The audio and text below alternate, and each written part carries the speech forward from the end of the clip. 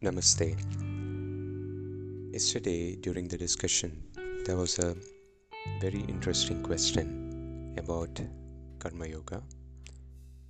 The question was, Karma Yoga states that we need to develop an attitude of acceptance towards results, right? As we perform actions and we receive results, can we develop that attitude of acceptance?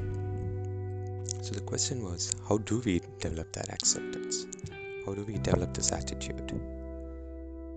Which is very tough, isn't it? I mean, as we encounter and do things on a day-to-day basis in the transactional world, how do we be aware and how do we develop this acceptance? Where does it come from? It's very hard. So I just had a couple of thoughts on this. I think it depends on where you are also in your spiritual journey. For an advanced, I wouldn't say advanced, for somebody who's on the path for quite some time, the first way is through knowledge. Okay, so what do I mean by that? By knowledge, someone who's been on the path for some time would have developed the discriminative power, vivekam, which would have led to vairagyam or dispassion. What is the vivekam here? The discrimination. The discrimination is that there is a difference between a lower grade of happiness that the result might bring and the higher grade of happiness. And this person knows that they are seeking the higher grade of happiness. So by this discriminative power and the fact that this has been slowly assimilated inside this person, there is a feeling of dispassion, and out of that dispassion comes the natural ability to accept the result. Okay, so that is first, which is based on knowledge. Now let's say we are not there yet. We have not developed that discriminative capability. Neither do we have that dispassion in us yet. We are on the path, but we don't have that yet. So one way in which we can start practicing this is by looking at the result itself. Why are we upset when we don't get the result we want? Why are we elated when we get something more than what we asked for? Right? So there is a craving towards one type of result, and there's an aversion towards yet another type of result.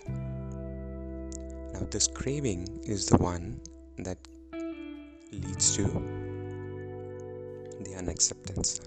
The fact that we are not able to is because we crave a certain result. We wanted that, but we didn't get it. And that dissonance, that difference is the one that's giving us the grief. And we are not able to accept it, or we are not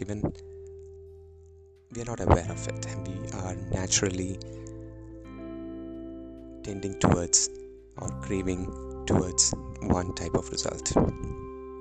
Now, in this second method, we have to put in a little bit of effort to actually see when, apply logic, in other words, right? So the craving is towards what?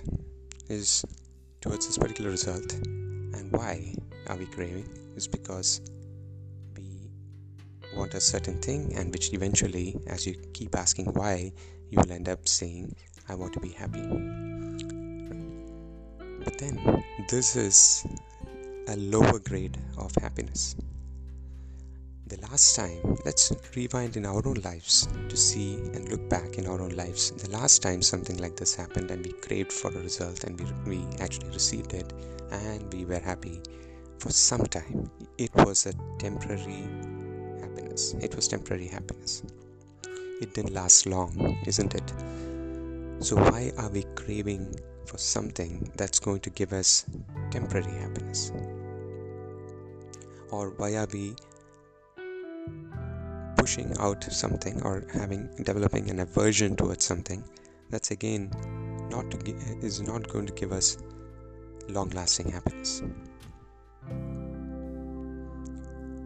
The fact that there is a higher grade of happiness which has nothing to do with this particular result, and to know that eventually that's the one that you are seeking. So by applying logic in this case, we are countering this craving and aversion.